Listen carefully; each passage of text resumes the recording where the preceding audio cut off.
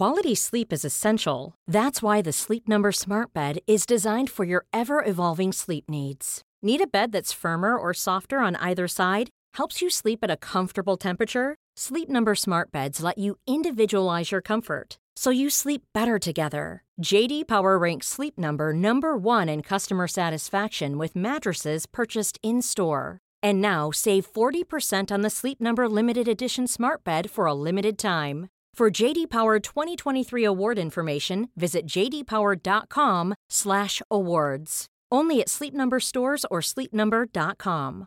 Hey, it's Paige DeSorbo from Giggly Squad. High quality fashion without the price tag. Say hello to Quince.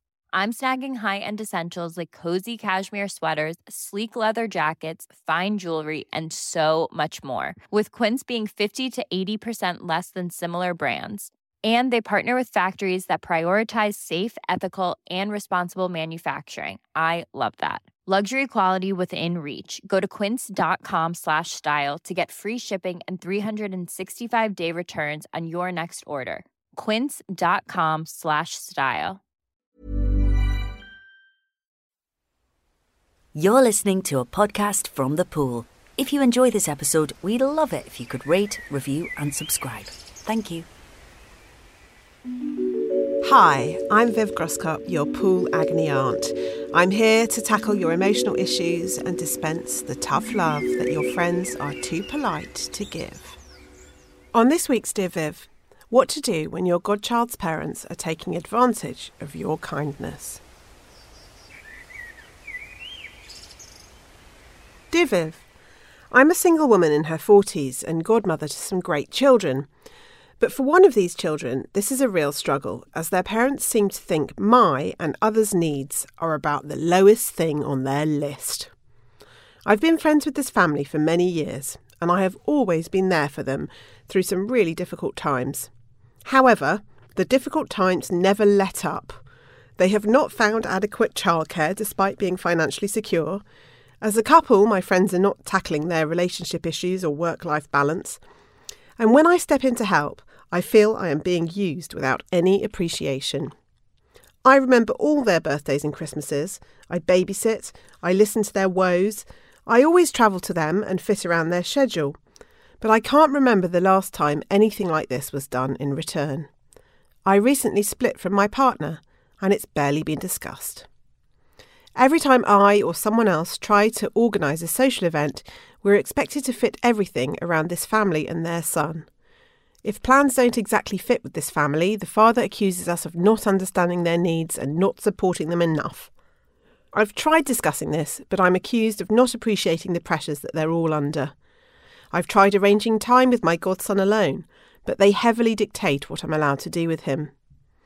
I'm beginning to question the balance between my duty to my godson, which I take very seriously, and the fact that this friendship has shifted to a footing where I feel used and with no end in sight.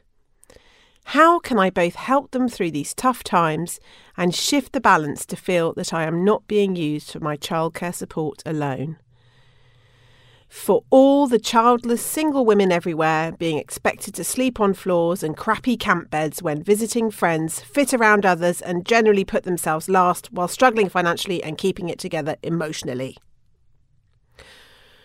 Wow, you had a lot to get off your chest there, heavens above. Anyone who listens to Dear Viv on a regular basis will have been screaming one word throughout your letter, and it is the word that is sounding so loud in my own head that it's virtually deafening me, and I do wonder why you can't already hear it yourself. Boundaries! Boundaries! These people have absolutely no boundaries, and you have not set any for your relationship with them.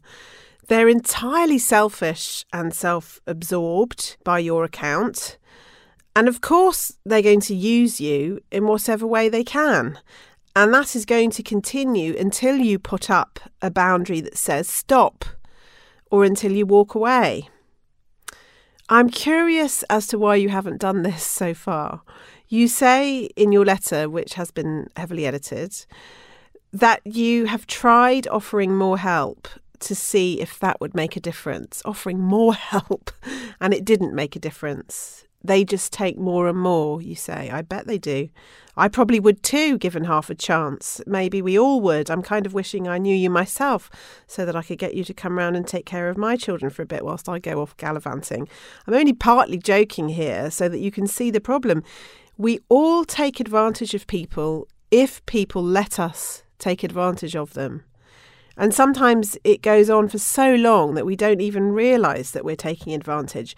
Your friends are probably blissfully ignorant of their selfish behaviour because it's been going on for so long that there's absolutely no reason for them to see it, let alone question it. I wish I could wave a magic wand and make them grateful for your wonderful friendship and support, but I feel fairly confident in saying this. That is never, ever going to happen. I can almost certainly guarantee that. The difficulty here lies in balancing your values and your discomfort with this situation. You know this.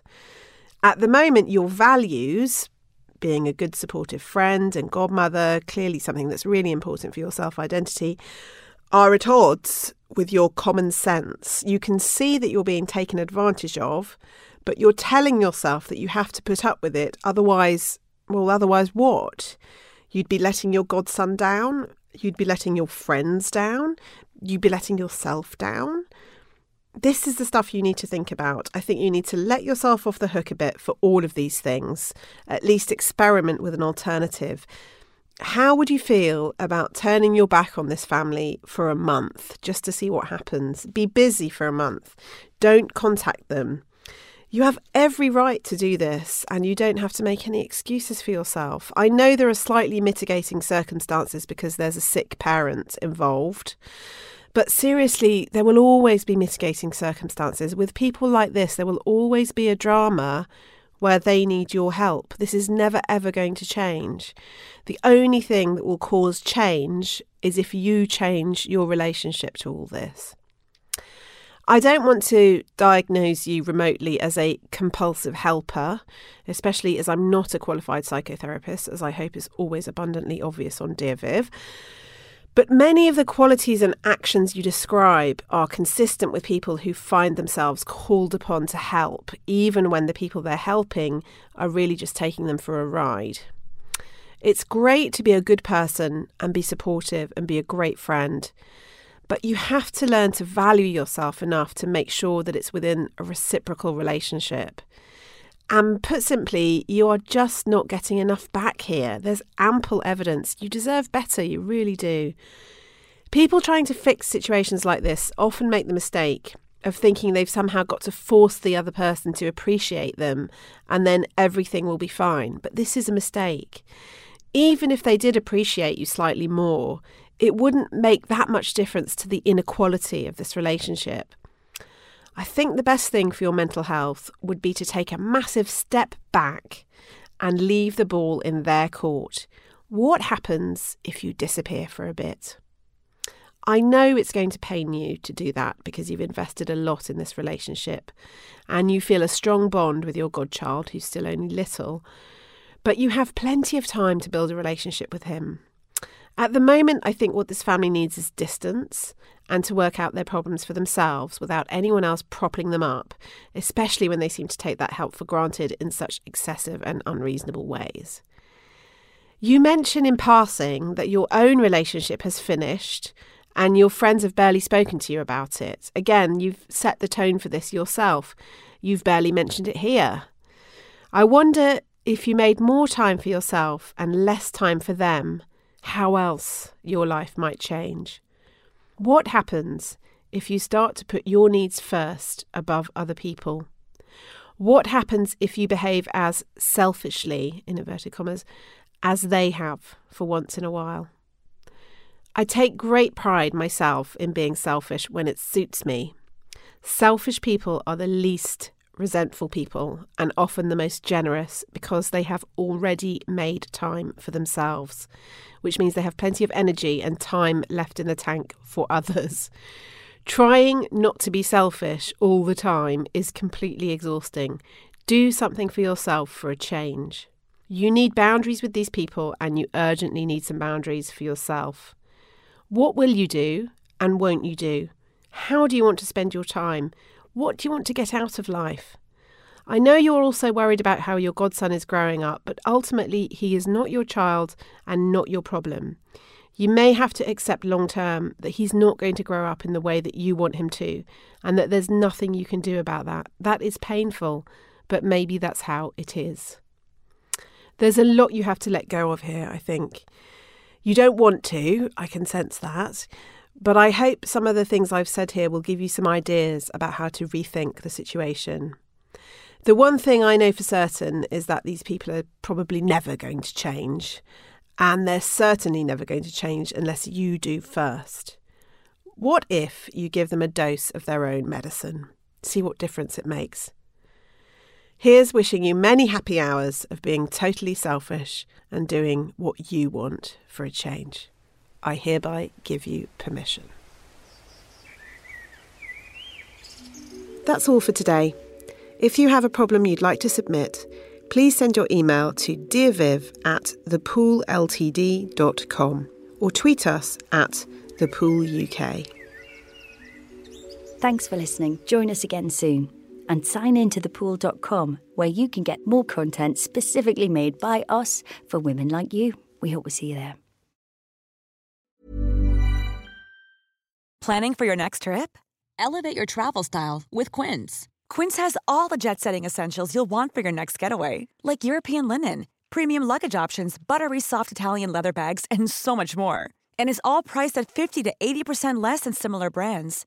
Plus, Quince only works with factories that use safe and ethical manufacturing practices. Pack your bags with high-quality essentials you'll be wearing for vacations to come with Quince. Go to quince.com/pack for free shipping and 365-day returns.